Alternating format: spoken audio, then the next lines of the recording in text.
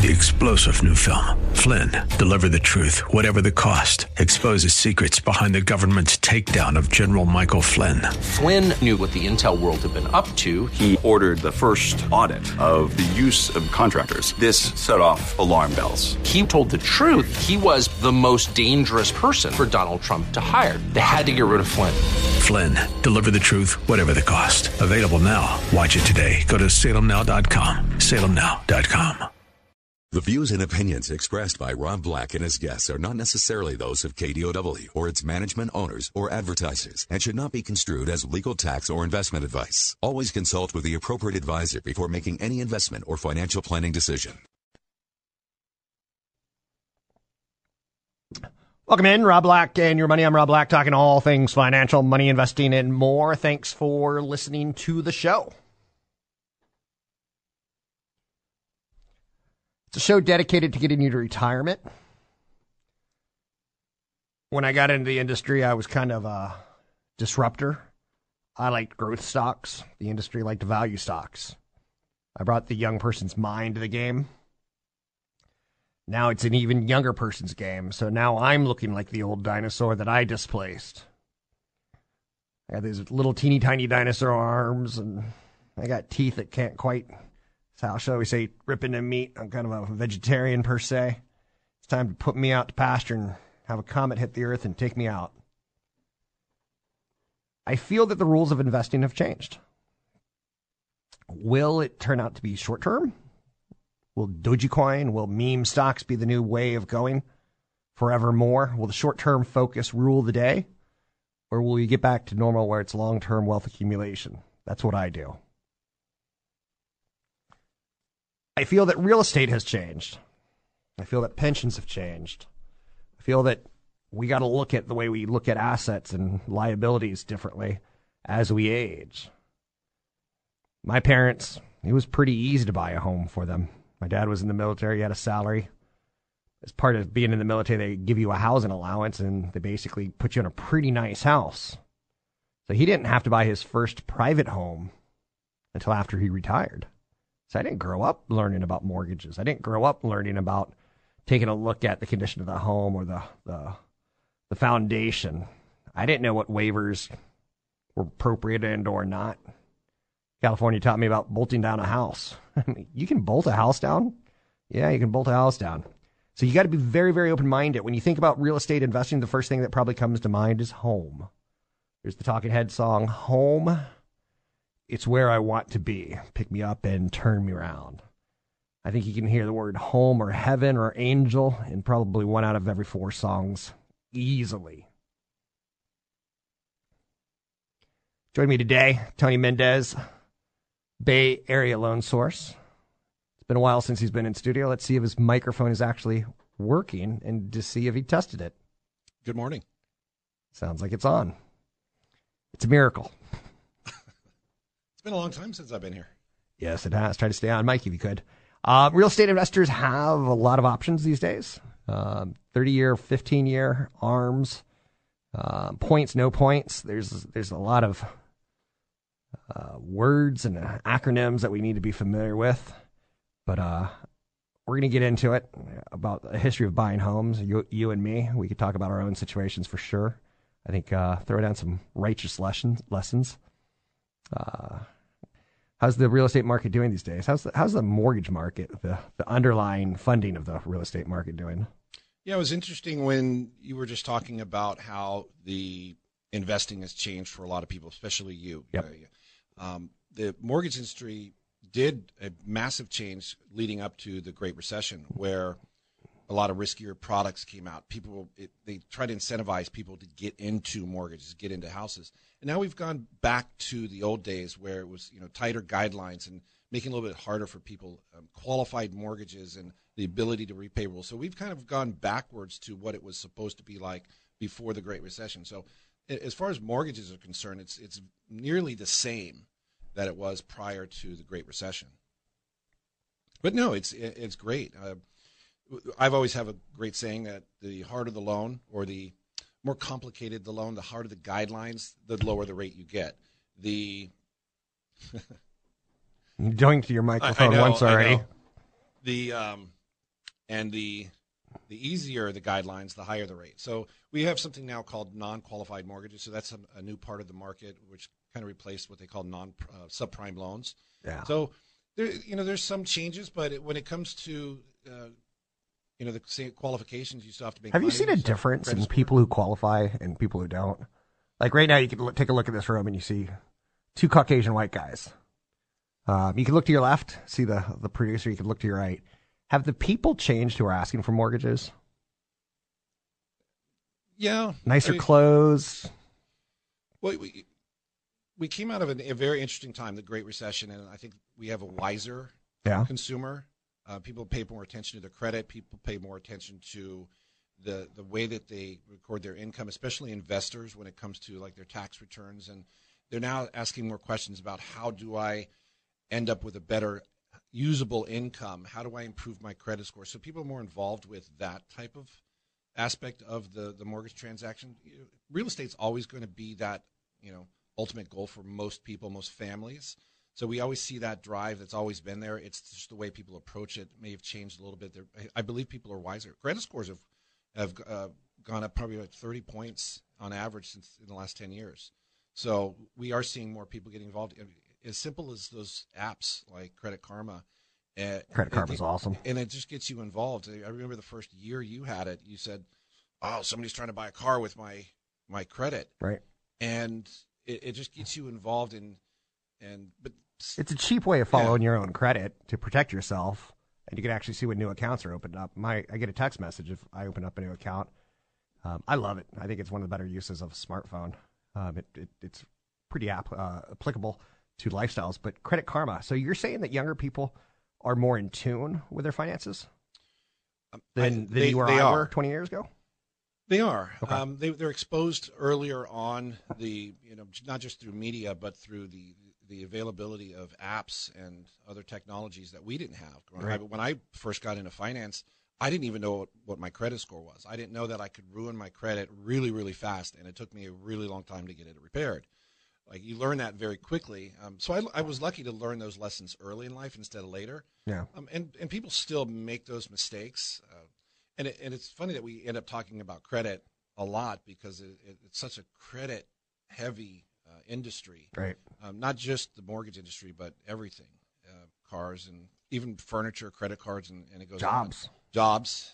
So yeah, if I hire someone these days, I check their credit to make sure that they've paid their bills on time. Yeah. It's a really stupid thing, but it kind of tells you what are you hiring? Are you hiring someone who's bought a car and skipped out on it? Yep, the 3 C's, right? Yeah, for sure. So the younger clientele do come to us with a lot more. I don't want to say wisdom, but knowledge. The wisdom comes later. It's funny because I'm starting to think, because I've known you for 25 plus years. I've known CFP Chad Burton for 25 years. I'm pretty loyal to the people that I know in the financial industry.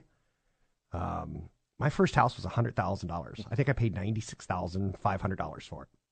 And I remember like the stress of being 25 years old and like, I wonder if I can afford this. And it was a glorified apartment. It was a townhouse. I still remember the address. I still remember the closing agent. I mean, I remember being stunned by the paperwork. I just closed on a $3 million home, and I docu-signed everything. Yep. So no paperwork, no lawyers. It just ding, ding, ding, ding, ding, ding, ding, ding. I didn't read it 25 years ago when they brought 500 pages printed and sign here, sign here, sign here, sign here, and I certainly didn't read it this time. That could be very scary, and but not for somebody who's bought real estate and seen the changes year over year. So you've seen how everything's adapted, but for a first-time home buyer, somebody who's in their early 30s, that might seem odd for somebody like us who are older looking at a buyer seeing that type of transaction, but they're used to it. That's the technology and wisdom that they're bringing. Tony Mendez with BayAreaLoanSource.com. This is Talking Heads, home, taking us out to break. Find the link to the other version of the podcast by going to Rob Black's Twitter. His handle is @RobBlackShow. Listen to Rob Black and Your Money weekday mornings, 7 to 9 on AM 1220 KDOW. Song's Cleopatra. It's a beautiful video. Kind of portrays, I think, a single mom looking back on her life, having raised a successful son. Very beautiful concept. Cleopatra was married 3 times. Did you know Cleopatra was married to her brother? Not this Mark Antony guy. After her father's death in 51 BC, she became a monarch at age 18. I'm sorry for doing this, but I got to quote Nicole Richie. That's hot. 18 and a monarch? Digging it. Committed suicide by a left cobra to the breast. Ooh. So, yeah. So, anyhow and anyway, I'm totally digressing. Real estate we were talking about today. I have Tony Mendez, BayAreaLoanSource.com. It's BayAreaLoanSource.com. It's balls for short. BALS.com. Bay Area Loan Source. That's how I always remember it. We're talking real estate, and during the break, it's often the best conversation because you're out of radio mode. You're in conversation mode. Try to stay in conversation mode. Okie dokie. I talked about the first house I bought was like $99,000. That's crazy. And I just did a home where I'm at the age now where I wanted a different lifestyle. I want to go out on the back deck, watch the sunset, have a glass of wine. Current home I'm in now, 1,600 square feet, 1,700 square feet with a small addition in the back office. Too small for me. When you have 2 kids who are, one walking down the hallway, he's almost 6 feet tall now. He's a man. And I'm like, go to your prison cell. So I had to get more space. But things change, right? So that's what I'm getting at. Yeah. You remember my first home. You basically described what it's been like for many generations of owning homes. They buy a starter home, then they go to the next home. In a lot of cases, they have to move, based on work and family issues, and then you step up every single time. Then you've seen the equity grow, and you're able to move it. And my dad did it. And we're all different, is what I want to talk about for a second. Like I'm looking at Andrew. And I think he's like 35-ish. He's a board op here, or producer for the show. He's awesome at what he does. But I'm like, I bet he doesn't own a home because it's California. Would he own a home in Virginia or in Tennessee working at a radio station? Probably. And that's a little bit of a difference, right? And then I look at you and you've got a property in Reno. You have a property in Virginia. I have a property in North Carolina that's a rental that I don't even know anything about it, dude. Like I forget that I even own it. Right. Because I have a rental management company, and I say, I don't need don't charge $1,800 a month. Charge $1,200.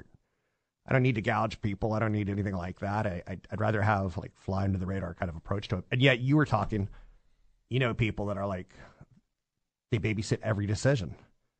The person I just bought a home from, she's a freak. She's put it on the market. She's taken it off the market. She's put it on the market. Didn't want to part with anything she wanted all the pots, all the plants. Like, come on, leave a plant behind, There's definitely a different mindset between different types of investors. Yeah. There's no doubt. We see that difference all the time, especially when it comes to the details. You can tell instantly how involved people are in their real estate. Some people have gotten lucky and they're just like, yeah, I own real estate. What's your mortgage? What's your taxes on this property? Oh, I don't know. I'll have to look it up. And then there's other people, of course, who know every single detail. And you can tell right away how, whether they were kind of, I don't want to say classically trained, but there are some people who really have self-taught themselves in investing in real estate. And it really makes a big difference. I read a great story about a guy who is 30 years old and ended up buying 4 properties, and now it earns him about $10,000 a month just because he didn't cut corners. He what they called increased the gap between what he spent and what he made by just picking up extra jobs, saving money. He really focused on real estate, and that's the kind of guy who will know every single detail, and he'll retire with some properties. And that's the ultimate goal, is to have that residual income later in life. Otherwise, why would you own the real estate? I'll be honest with you, Tony. I almost disagree with you. Remember when I bought that property 17, 18 years ago in Raleigh, North Carolina? I was like, I'd like some residual income when I retire. And now it's going to kick off a whopping $12,000 a year. I can't live off that. Not even the pay. But if I lived in North Carolina or if I had a trailer in Georgia, maybe that would be quote unquote residual income. Isn't it interesting? Just the perspective, and I want to ask, 20 years ago when I brought you to California, you were a friend of mine on the East Coast. I was like, I need a good mortgage guy.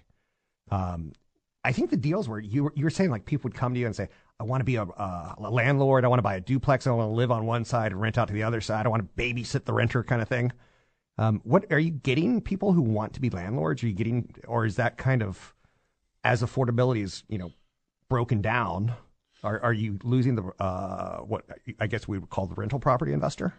Most of the investors that we work with manage their own properties, and they're very in depth in their business. They treat it. In fact, one of our favorite clients, he buys a lot of property all across the United States. That's all he does. His spouse works and full-time W-2 job, and then he just manages the property. So I like that relationship, but you can get that. It took him a while to get to that point.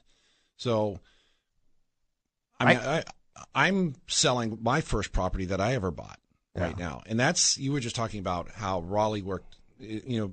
Maybe at the time it worked for you. Yeah, it's the same. You've always talked about how when you buy stock, you have to have some reasons to buy it and also have some reasons to sell it. Yeah, right. And I think as things change, you have to just manage that portfolio, that debt. We've seen a lot of people, especially with low interest rates, do that. They've seen prices rise, they've seen rents rise, and they've been able to take some of their, trim off the fat, so to speak, off their portfolio and go into from a two unit, kind of dilapidated property to a better 4-unit kind of building and get good rates. And we've seen investors do those types of transactions. I got old before I could become a successful rental investor.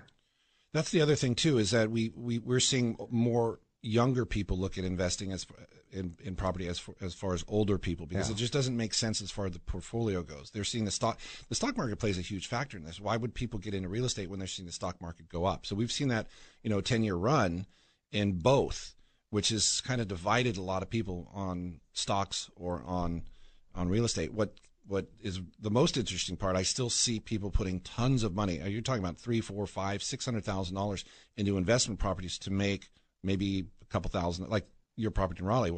I have this equity here. Why am I not making a big rate of return? So we still see people dumping money. My cash flow analysis sucks, is what the answer is. And I was talking to CFP Chad Burton yesterday, talking about, I just dropped $3 million on a property. I could have bought 12 homes in Raleigh for the same amount of money. Right. And then I'm a rental investor. And then I have the monopoly. I've got the big empire, so to speak. Like, suddenly I'm controlling lives, and I could put first wife in one house, second wife in another house, third wife in third house. And at 12 later, you're like, are you a Mormon from like the 1600s? Maybe. For the record, I'm sorry to all Mormons. I did not mean that. That is a lot of work, though. I wouldn't want to do it. We actually see more investors, like I said, trimming the fat and selling those properties and putting them into like 5+ units, apartment buildings, because it's easier to maintain. Plus, if you lose a tenant on a single family property, you lose 100% of those rents, as opposed to a 10-unit building, you lose one, it's only 10%. So it's Tony Mendez with Bay Area Loan Source. We're walking down memory lane, doing a little real estate chatting. Stay with us. You can find him at BayAreaLoanSource.com.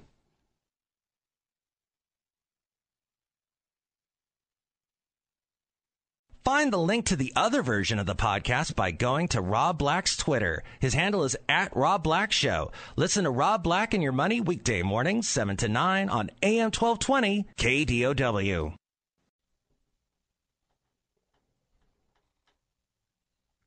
Welcome back in. Rob Black and Your Money. I'm Rob Black, talking all things financial, money, investing, and more. Today, focusing a lot on real estate. There's real estate that you like and there's real estate that you don't like. You should have that kind of concept in your head. When I'm a stock guy, through and through, I'm a stock picker. I'm a stock picker's picker, so to speak. You can pick your friends, you can pick your nose, but you can't pick your friend's nose. Same thing with stocks, right? Real estate, I remember getting into the industry and learning about REITs, real estate investment trusts. And I've always found it like a brilliant concept of a way of owning real estate. So my producer, who can't really afford to buy here, I'm like, you could own commercial real estate. He's like, no, I can't. And I'm like, you can go out and buy a real estate investment trust, which is something that Congress set up to basically take care of Congress back in the 1960s. There's a lot of wealthy white guys who said, how can we, cheat the system? And they set up what were publicly traded companies that had to give 90% of the profits of managing the commercial property back to the shareholders. And you got to have it professionally managed. The professional management would buy the building. They would operate the building. So you got the appreciation of the building, of the location, maybe a Chicago office space, maybe a New York office space, maybe a movie theater in Virginia. There's different types of commercial properties. But what's interesting that I bring that up on is Chad and I, when the first times I met him, we got into a vicious fight. because he liked private REITs. And I was like, you're just a salesperson. I'm like, you're getting that big kickback. He's like, yeah. And he's like, they flew me to Florida. I'm like, you're such a monkey, for lack of a better word. I was thinking about a donkey, but I can't say it. Yeehaw.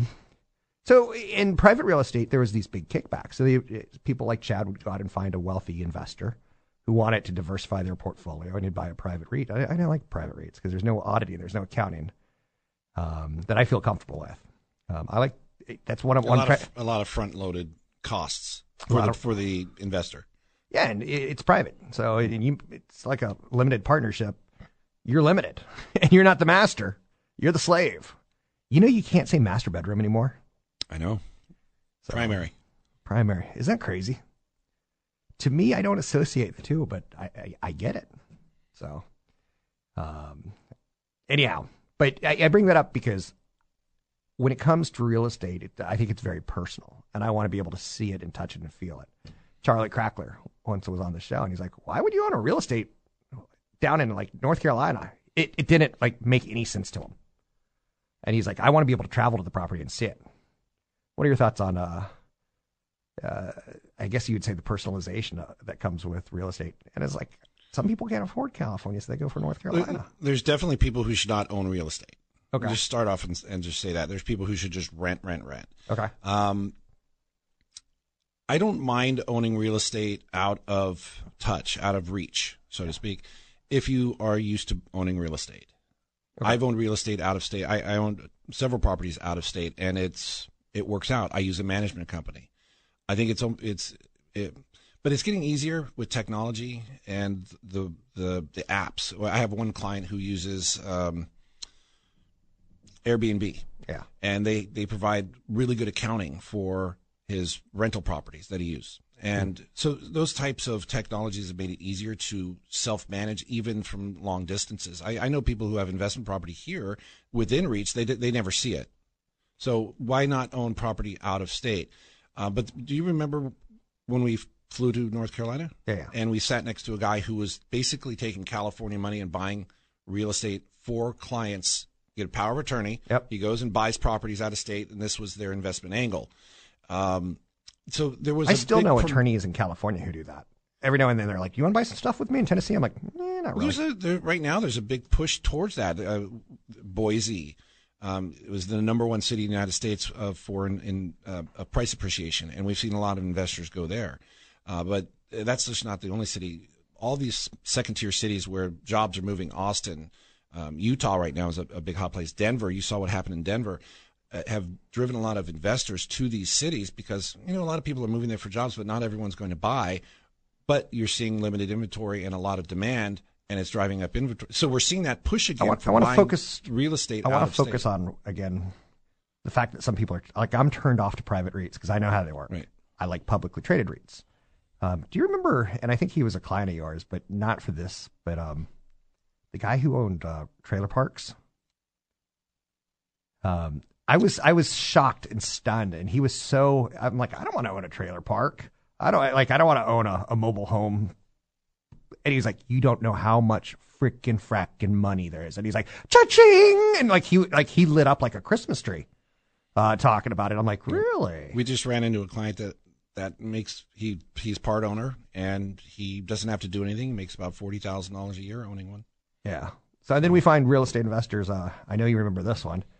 The guy who owns a property in close to Truckee, and marijuana growers came to him and said, we want to use your property to grow. And that's a weird way of getting rental business, but well, we had a client. It is what it is, right? Whose house burned down, yeah, in the hills, and he ended up not rebuilding, and he leases it out to marijuana growers. Yeah, and he makes more money that way than he would if he rebuilt the house and had renters. Yeah. So yeah, it's. And for the record, I don't know any of the legal issues on leasing your home or renting your home to marijuana growers. If you know or don't know. And again, trailer parks, I'm like, aren't the clientele low? Like, we have really hardcore opinions. What's a single family home? Like, Gabrielle, she's been listening to the show for over 20 years. And for 10 years, she felt price out of real estate. And then she finally, and she wants to get married. She's not the best looking girl. But she's got a tech job, but she's had like 17 tech jobs, so she's getting fired a lot or downsized a lot. And I was like, why didn't you just get a condo in San Jose? She's like, oh, condo. I was like, I'll come to your housewarming party. And then 3 years later, she sold said condo and bought a single family home. Yep. So, and she looked down on it, is what I'm getting at, is kind of like that approach of, there's a lot of psychology with investing. Like, I like growth stocks. It's really, really tough to sell me on like a company that makes rugs.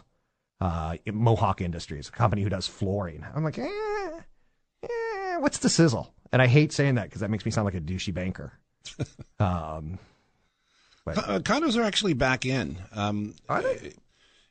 Yes, they are. It's we talked earlier about how, what's the progression of what's the difference between the old investors in the old days and today, and that's one of them. And condos have come back as that entry home, the affordable housing, especially in places, metropolitan areas like the Bay Area, all across the United States, that are getting new owners into houses. And these interest rates, the prices are higher, but it gets them into ownership, and it's still achievable in many ways. But that single family home is still what they call king in the industry.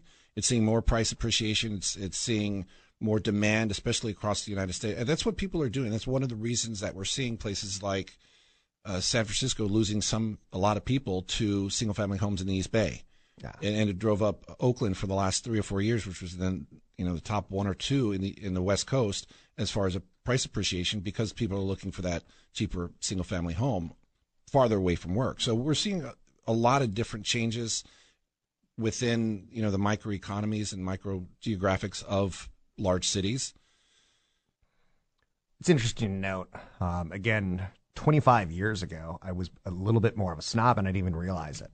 I'd say, like, I would never own a condo because you could never really own it. You have condo fees until the day you die.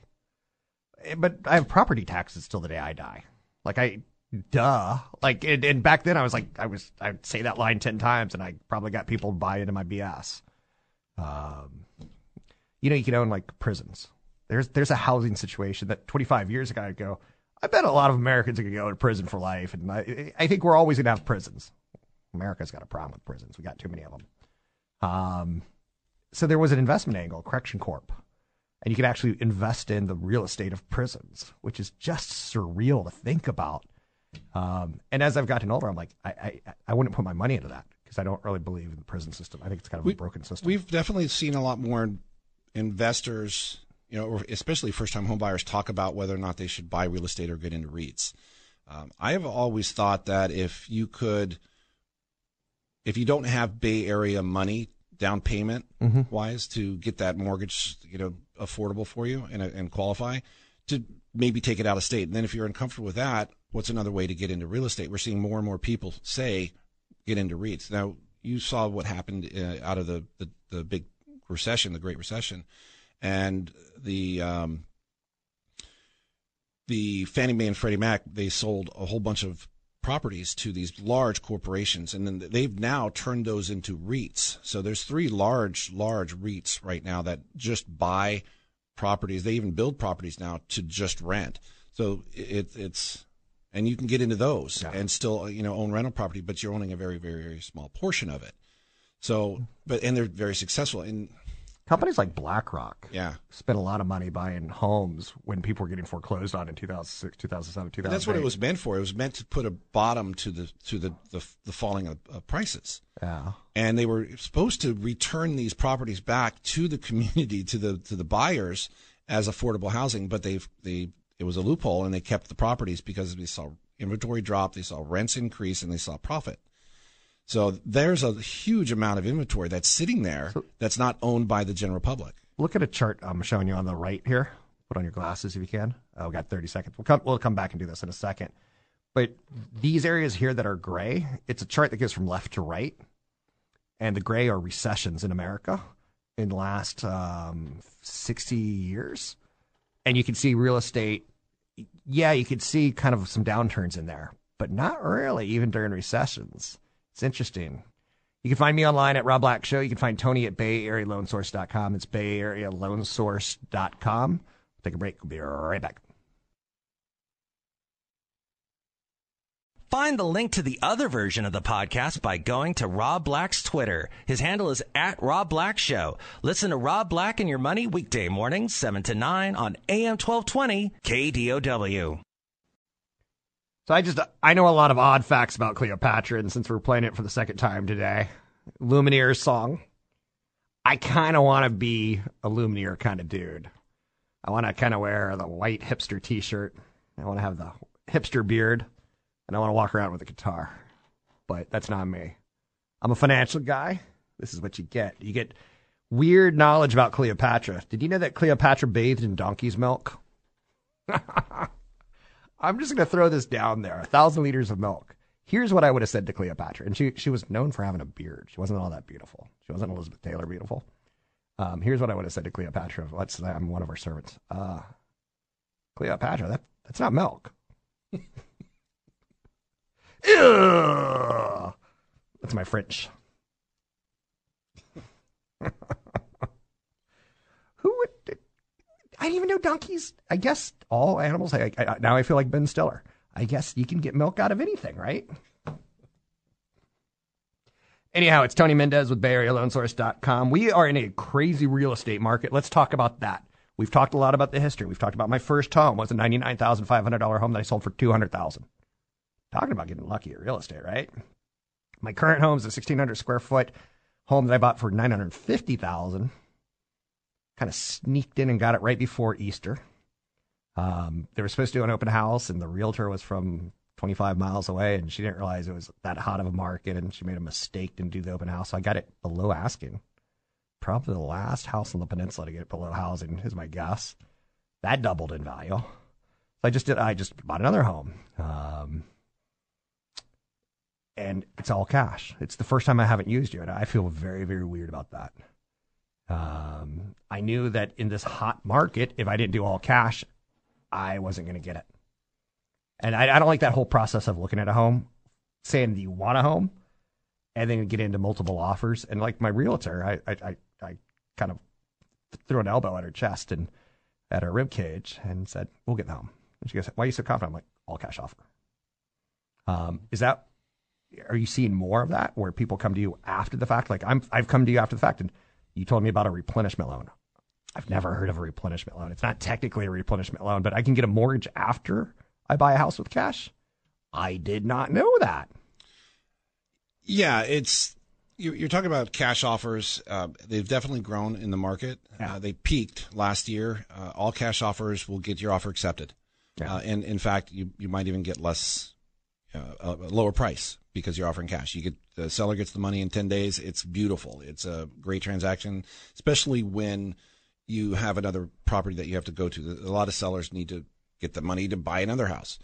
The replenishment loan is called delayed financing. So the rules are if you buy a house and you want to get cash out of it, you have to wait 6 months. But there are rules you can do it right away if you use what they call delayed financing. It's the same kind of rates for a cash out loan, but it's a refinance. You're refinancing a zero balance into whatever your county limit is for Fannie Mae. Is that a loan that would come with like a coupon book, like a 30-year, like every month I have to send in a payment? Same loan, same 30-year fixed. Isn't that crazy? Yeah. And somehow I've never known about this, but it makes sense. Taking out a loan against your own asset. And I'm probably more attractive to borrow that money because I had the wherewithal to buy it in cash. Yeah, you can borrow your money, Mm-hmm. your own money, if you have it, to buy the house in cash and then replenish it. It's a great tool. A lot of people use it. As long as it's your money you're replacing, there's very few other rules and restrictions. So one of the things about this home, and I'm moving to Marin, off the peninsula, worthy of note that I was talking to a stager about some of his furniture, and he said, "Congratulations getting off the peninsula."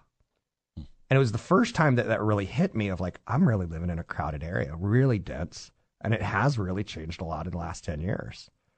In the last 20, in the last 30, in the last 40, in the last 50. Like every 10 years, real estate does change.